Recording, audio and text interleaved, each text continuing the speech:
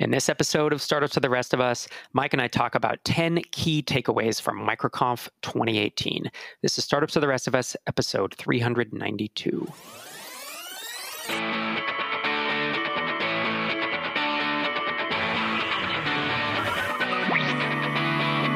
Welcome to Startups for the Rest of Us, the podcast that helps developers, designers, and entrepreneurs be awesome at building, launching, and growing software products. Whether you've built your first product or you're just thinking about it. I'm Rob. And I'm Mike.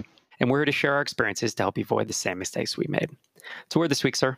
Well, just following up on all of the post-conference work from MicroConf. So we had the two editions back-to-back again. I think that it was a overall resounding success. Most of the feedback that I've seen has been pretty good. The conference itself has been outstanding. A few downsides in terms of like certain hotel rooms and things like that. But I think generally speaking, everything went really, really well. Yeah, at this scale, we know now that something will always go wrong with someone. When you're moving 400, 425 people, whatever it is, something's going to happen at some point. You just hope that overall the conference, the speakers do well and the content's there and the attendees are cool and everybody gets along, and you're just kind of trying to manage it. So yeah, I felt really good about this year.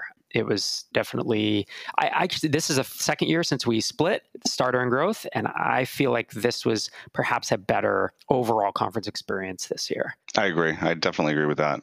In other MicroConf news, I realized, I don't know that we had promoted that our 2017 MicroConf talk videos are all available for purchase. It's $99 for Starter, $99 for Growth, or $149 for both. And so we will link that up in the show notes. But if you go to Vimeo and you search for MicroConf 2017, you can just purchase it right there through Vimeo. I sent out an email yesterday if you're already on the list. But if you're interested in hearing about future videos, we sell the videos in order to subsidize the cost of the recording because it's no trivial feat to get a company like Less Films to fly two guys out with all the camera equipment and, hang out for 4 days in essence, and then edit all that and produce it. So we are selling to help augment that. And if you have enjoyed MicroConf videos in the past, we do have MicroConf 2012 through 2016 that are all live for free, available on the microconf.com website, and you can check that out. Another thing is we need questions for the podcast. I think we're down to maybe 3 or 4 questions at this point. So if you have a question for us, you should record an MP3 and you can email it to questions@startupsfortherestofus.com, or you can call our voicemail at 888-801-9690, or you can always email a text question and we'll read it on air. We've been doing 1 or 2 Q&A episodes a month, and those seem to be pretty valuable to folks, and it's nice to have other voices on the podcast. So if you have questions, please send them in. So I assume that our agenda for this week is the takeaways from MicroConf 2018, correct? That's right. Yeah, we're going to pull some takeaways from some of the talks. Unfortunately, I was trying to do the math in my head, and I think between Starter and Growth and the attendee talks, there were 30 different talks on stage, give or take 1. I was trying to do the math in my head, but so there's no way we could possibly talk about all the talks, even though the quality of the talks this year was very, very high. And I'm not just saying that because it's a conference we run. I was really impressed with a lot of newcomers who had never spoken on the MicroConf stage, and how typically there are some misses when that happens because MicroConf is such a high speaking bar and it's so different than so many other conferences. But really, people kind of crushed it, almost across the board. And so we can't possibly mention all 30 talks, but we have distilled it down. We're going to talk about 10 key takeaways that we got. If you want to do a deep dive into the talks, there is a site. It's at microconfrecap.com. Thanks to Christian Jenko for taking copious notes over the course of that 4 days. And then John Huang, who is helping him by recording, audio files. There's kind of like 6-minute versions of some of the talks where they interviewed speakers, and then they're posting it there. There are photographs of the speakers. They really did it up this year in a way that makes it look really cool. Yeah, that's that whole MicroConf recap site that Christian put together is absolutely amazing. You can go over there and sign up for a mailing list he's got there, but every single speaker that is listed, there's all sorts of stuff there. And I was talking to him about this. He wrote an app that would allow him to basically take these notes better and put them out there, which was just amazing that he went through all that effort to be able to take notes quicker and to be able to publish them faster and format them in a way that actually looks really, really nice. conferencenotes.com. I see a SaaS app in his future. It'd be a rough market, but it is funny. It was cool that he kind of put it together. So across the two conferences, I think we had about 250 folks at Growth, and we had somewhere around 150 at Starter. So somewhere north of between 400 and 425, I think is what we were talking about, who came through over the course of those 4 days. And I picked out some feedback because we got the Growth and Starter surveys back where we ask attendees to rate speakers and give us feedback. And I wanted to call a couple of them out. The first one, you had asked for jokes, because that's kind of our shtick, right? Is that we tell kind of nerdy, programmery, and often bad jokes from stage. Mm-hmm. And one comment was, I thought Rob's jokes were funny and spot on. Boom. Was that comment from you? Did you put in that? No, it was not. That's a good guess.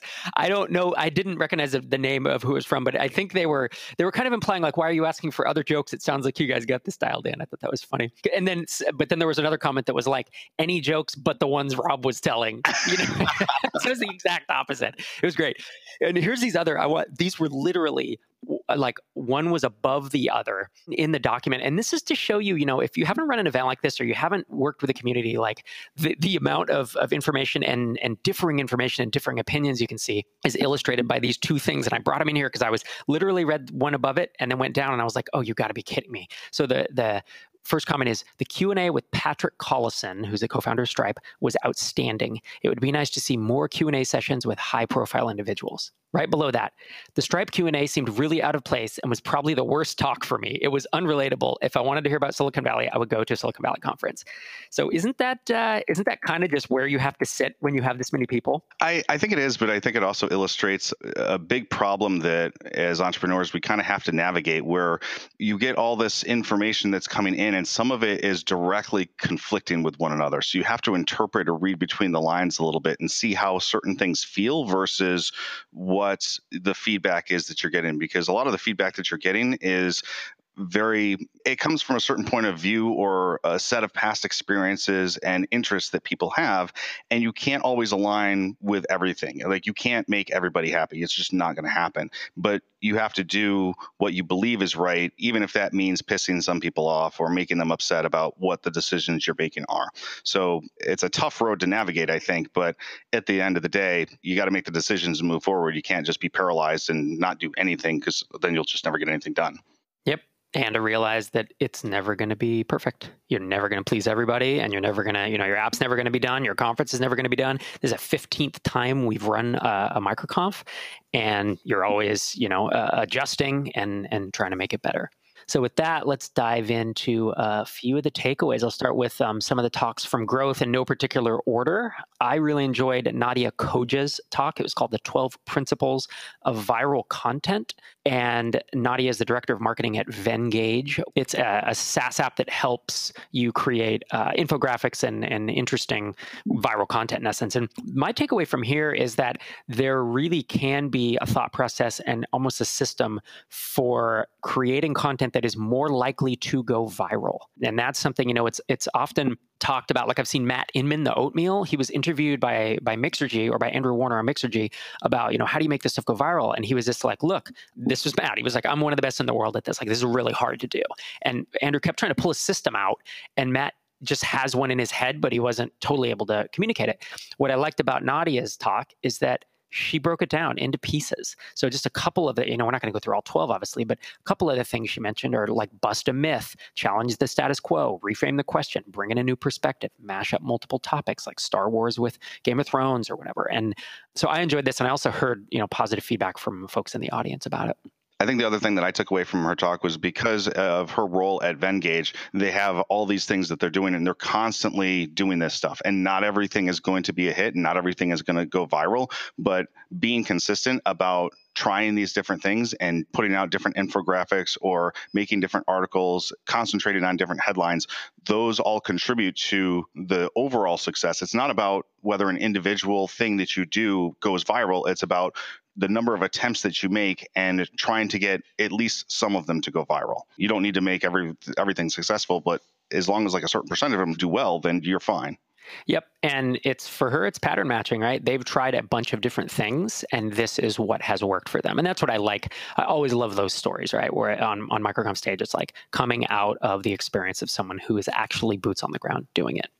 Another talk that was, it was the Q&A I mentioned earlier, actually. It was Patrick Collison, co-founder of Stripe, which, at this point, what's their valuation, you think? 10 billion or something? 8 to 12 billion, I would. Yeah, that's about what it is. I think I saw 9 billion, but it's almost immaterial when you get up to that, to those many zeros.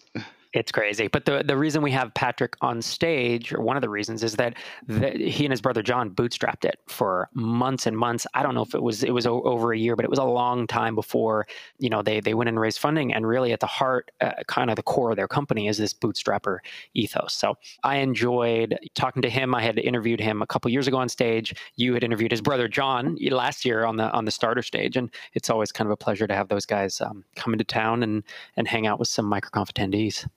I do find his outlook on just the world and the technology industry very enlightening and very different, I think, from most of what you find in Silicon Valley and most of the tech companies that are out there. I mean, their goal and they see their role is really to foster the tech community, because by helping other startups, it basically, like, you're raising the ocean, you're floating all ships in the tech industry.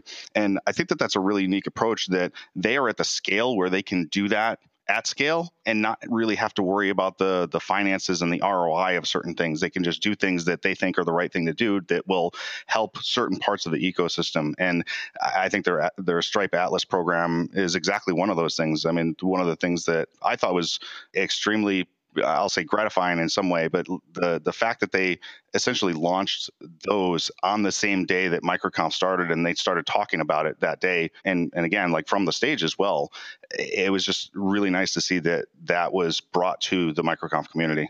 Yeah, the Stripe Atlas LLC, right? Because Atlas had only previously been C Corps. And I guess you could kind of change stuff into S Corps, but realizing that a lot of businesses just want to be an LLC and have pass-through revenue, and it took a lot of work for them to do this. And they basically, kind of announced it at MicroConf. In essence, it was super cool. Yeah. The other thing I like is the humility of where they came from. The one quote that really caught me off guard on stage when he was talking about the early days when they were trying to partner with one of the larger banks was, he said, "We were like 3 squirrels in a trench coat masquerading as a real business." And of course, it got a lot of laughs from the audience, but that's, I think, how a lot of entrepreneurs feel when they're trying to pitch a big business and they're just the small fish in the giant ocean, and they have no power, and they're just sort of lying to everybody, like, about who they are, but they're not lying about themselves. It's just they feel that way.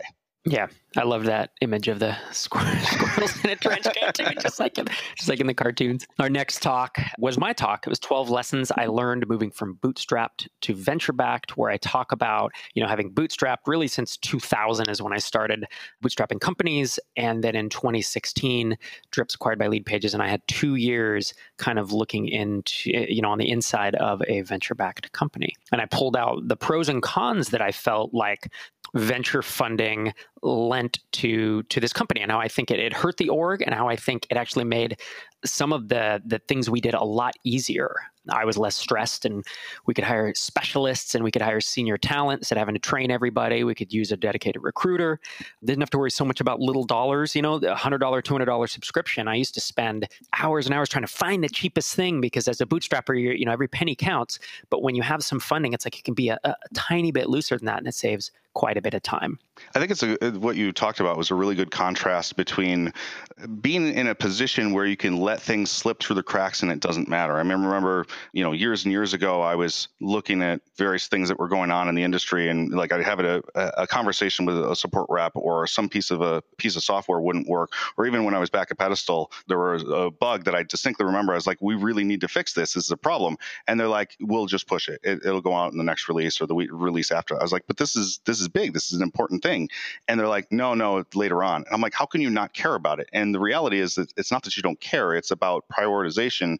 And I think as a bootstrapper, your priorities tend to be around preserving money so that the business has financial room to operate, versus when you're a big business or you're funded, it doesn't matter so much. And you can let things go until later on, because they are not so large that it makes that big of an impact in the business or how it operates, or customers that it attracts.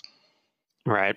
And so I think my key takeaway, kind of the second takeaway for this episode, is that you should never be, dogmatic about being anti-venture or anti, bootstrapping or whatever. I did come to the conclusion kind of in the talk that I don't think anyone in this room should probably raise venture funding because it brings with it a board and you lose the control and it's really tough. But it does come with some pluses. But that there is this in-between ground that has just started to develop over the past, I'll say 3 to 5 years. And it's this concept of fund strapping, where you raise a small round and you never plan to raise a Series A. You never plan to raise institutional money. And so you only get it from individual investors. So you don't have a board and you don't give up control, and you don't need to get to $100 million to make a lot of money for everybody. And so that could be an alternative. And I was saying, on top of my head, I was like, I bet it's like 5% of the people in here maybe should consider this, because you have to be growing fast enough. It has to be a big enough market for that to make sense. And then everyone else should keep bootstrapping, just like we've always talked about, but this was just kind of one more alternative that gets you some of the advantages of raising funding without the disadvantages of going a true venture model, because once you do venture, it's institutional money and the game changes. So our next talk was how to be funny even if you're not, improv-inspired copywriting tips for software founders. And it was from Leanna Patch, and it was hilarious. It was really, really well done. This was one of my favorite talks.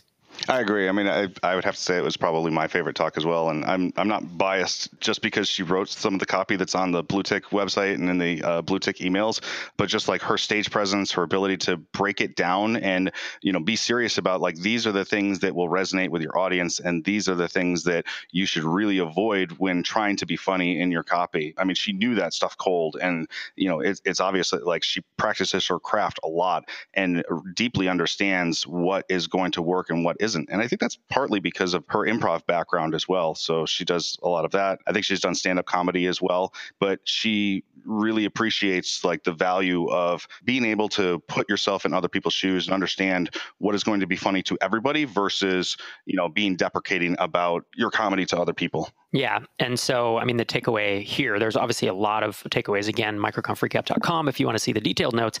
But the big takeaway I got is humor makes people happy.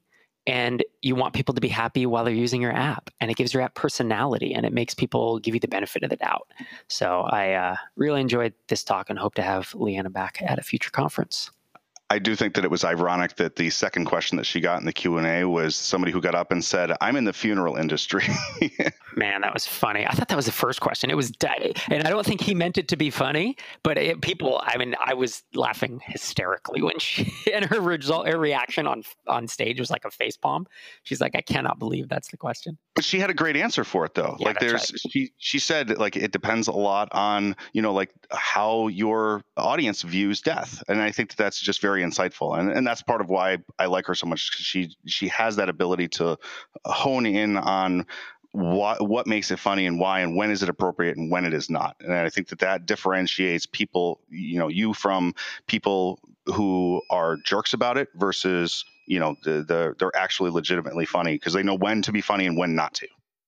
Another talk from Growth that I wanted to call out was from Encore Nagpal, and it's from 0 to 10 million ARR, the tactics we used to scale Teachable. So he founded teachable.com. I imagine many people listening to this have heard of it and has done a lot of hustle to get where they are.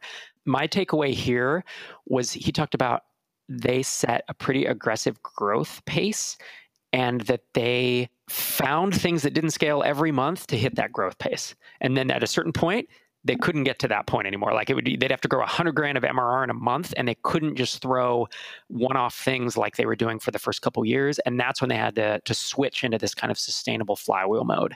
And there was I felt like a lot of actionable stuff. If you want to bootstrap a business and you want it to be a lifestyle business, grow it to a few hundred grand, that's great. And this talk probably won't be for you. There'll be some takeaways.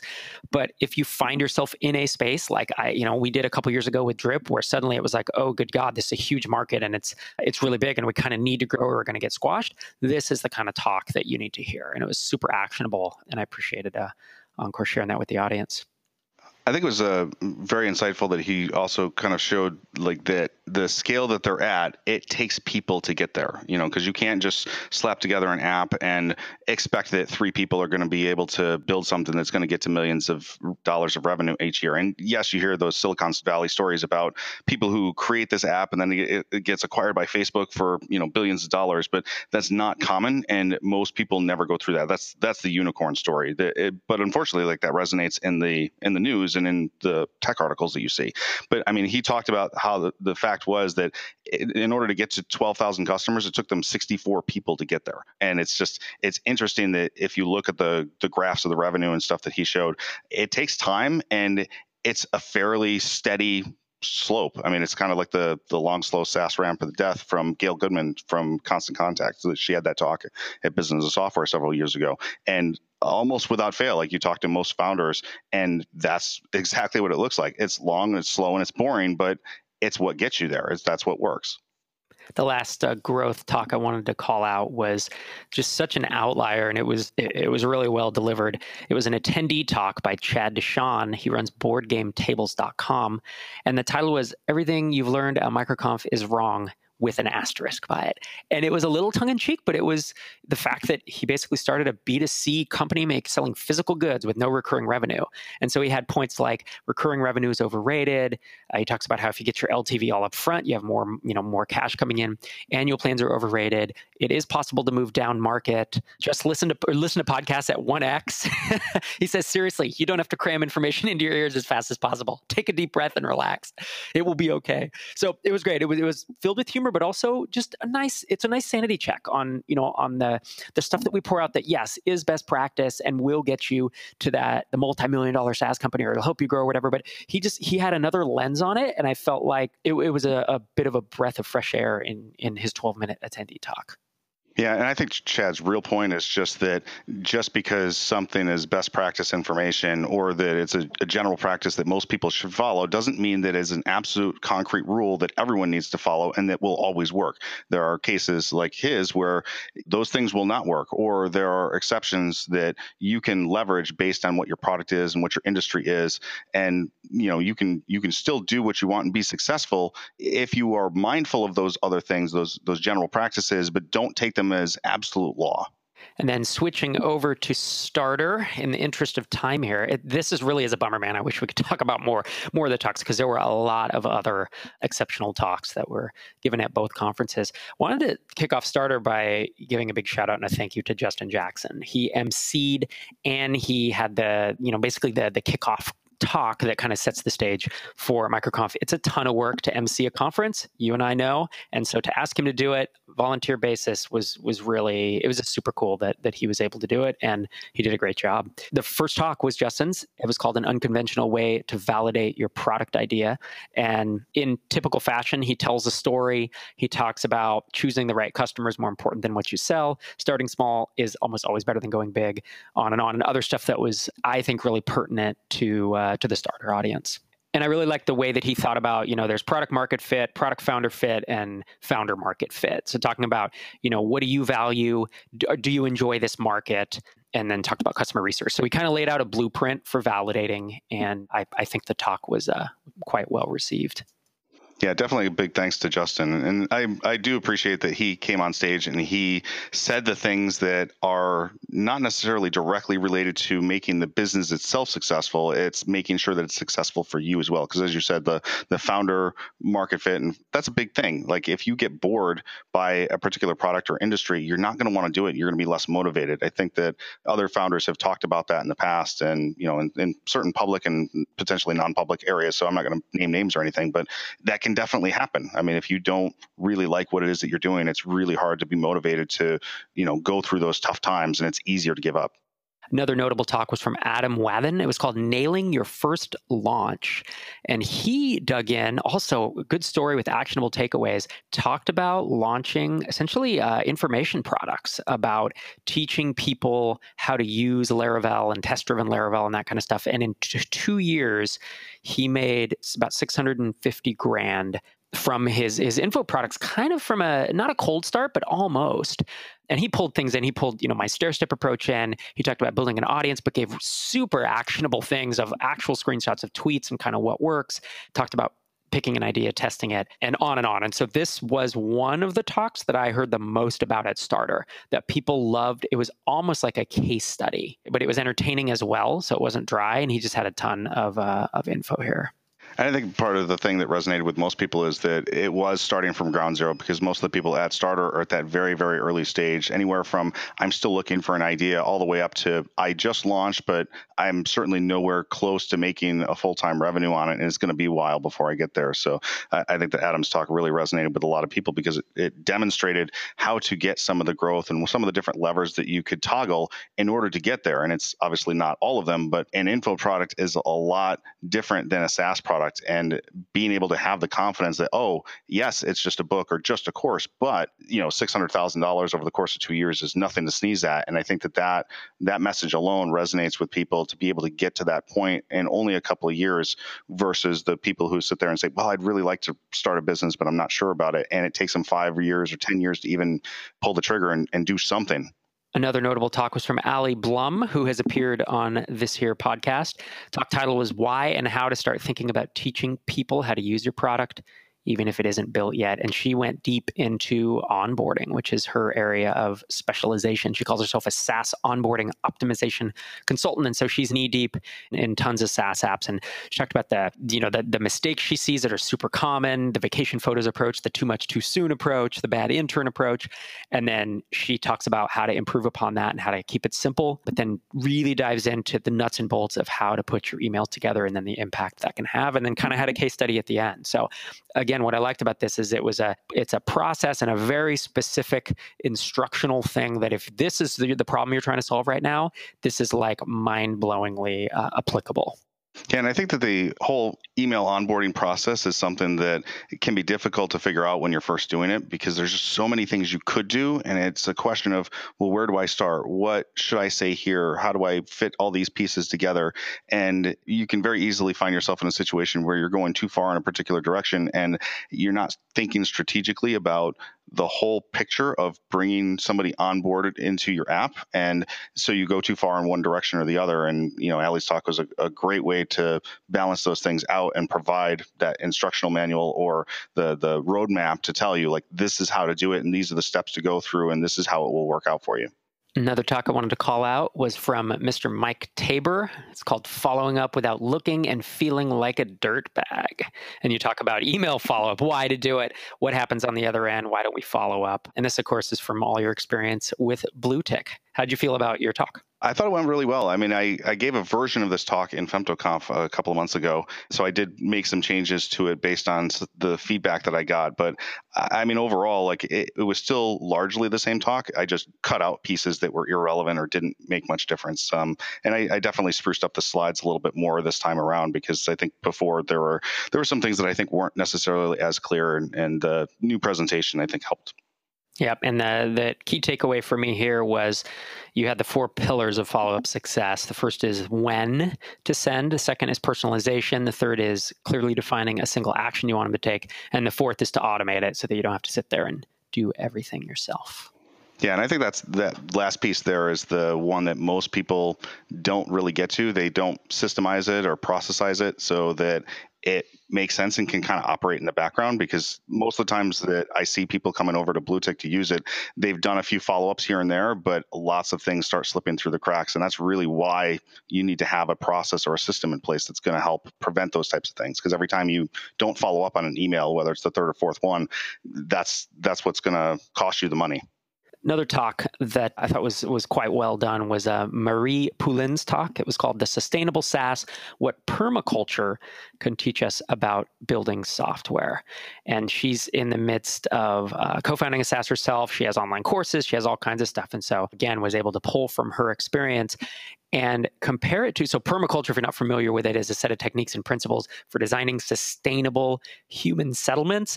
It's a lot about like farming and gardening and keeping things so that you don't need a bunch of outside resources in order to live. And so it was cool that she kind of had her timeline 2014 through 2018 of these missteps, and then how they line up with like things that you would do in permaculture. So it was a running metaphor the entire time.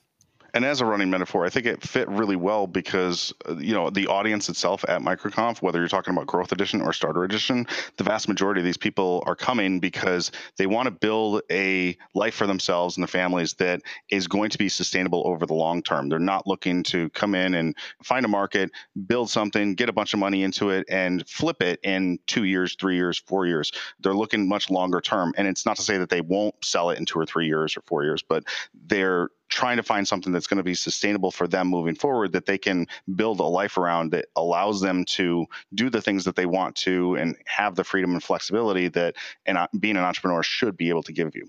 And the last talk from Starter is Cortland Allen's talk, Navigating the Startup Landscape. So Cortland Allen, who has also appeared on this show, he founded Indie Hackers.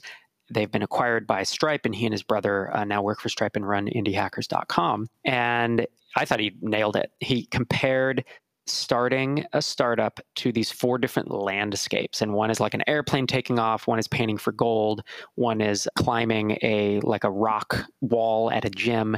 And he had these pretty deep metaphors that ran well. And he talked about a lot of the myths. And that's what I appreciate about him is, he's done, I think he said 300 or 400 interviews with startup founders. And if you go to indiehackers.com, there's this big wall of apps and their revenue and all that kind of stuff. And he's kind of pulled that out between he and his brother, pulled that out of all these people. And to me, it was, I loved hearing the myths of well, this is probably how you think. You think that Dropbox just started growing because they had this dual referral system, and that's what everyone always talks about. And here's what it actually looked like, And then he called out some other apps where the common myth is that they grew through this one big thing, Hotmail, right, with their email link in the footer, or Airbnb where they added photographers and it hockey sticked them. And it was kind of yeah, it helped, but there were also 50 other things they were doing really well, and they had a huge team of people constantly executing, and eventually they just hit critical mass. So I appreciated the reality check, and I also thought his talk was really well delivered, and I thought the metaphor held up, and I thought the analogies helped me kind of understand the content better.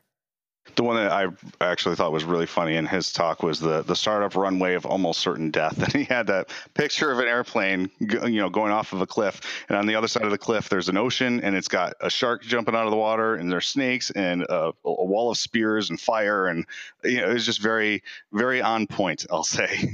Yeah, that was cool. So 2 more MicroConfs down, sir, 14 and 15. I think it took a lot out of both of us this year. Yeah, definitely, for sure. Although I do want to say there was one other thing that we did this year that we have not done at scale in the past, which was we instituted the scholarship program for Starter Edition. And of all the things that have kind of happened this year, I'd probably say I'm probably most proud of that one, because it was a lot of behind the scenes stuff that we really didn't talk about on the podcast, and we didn't talk about or market too much because I was still trying to figure things out. But we had a bunch of sponsors who stepped up and really helped make it happen. And I think that it's something that we could do more of moving forward. In the past, we've had individuals who do it. Patrick McKenzie has done it a couple of times. And, we've obviously offered sponsors quietly in the background because we can't help everyone, but there's certain situations where it feels warranted and you really just want to do the right thing and help people who are in a position to help themselves, but they just need that little extra push. So I want to send a big thanks out to Stripe, SureSwift Capital, Brian Marbles, Scott Nixon, and Balsamic Software, and Aslo for helping to put the scholarship program together and make it possible for, I think it was between 12 and 15 scholarships that we gave out this year to Starter Edition. So definitely a big round of thanks to those guys. Sure. And, man, I you obviously headed this part up, and I know you put a ton of time and energy into it. So thanks for doing that. I think it's a huge win for MicroConf, and I think it's a big win for the community as well. And I think with that, we'll call it a day.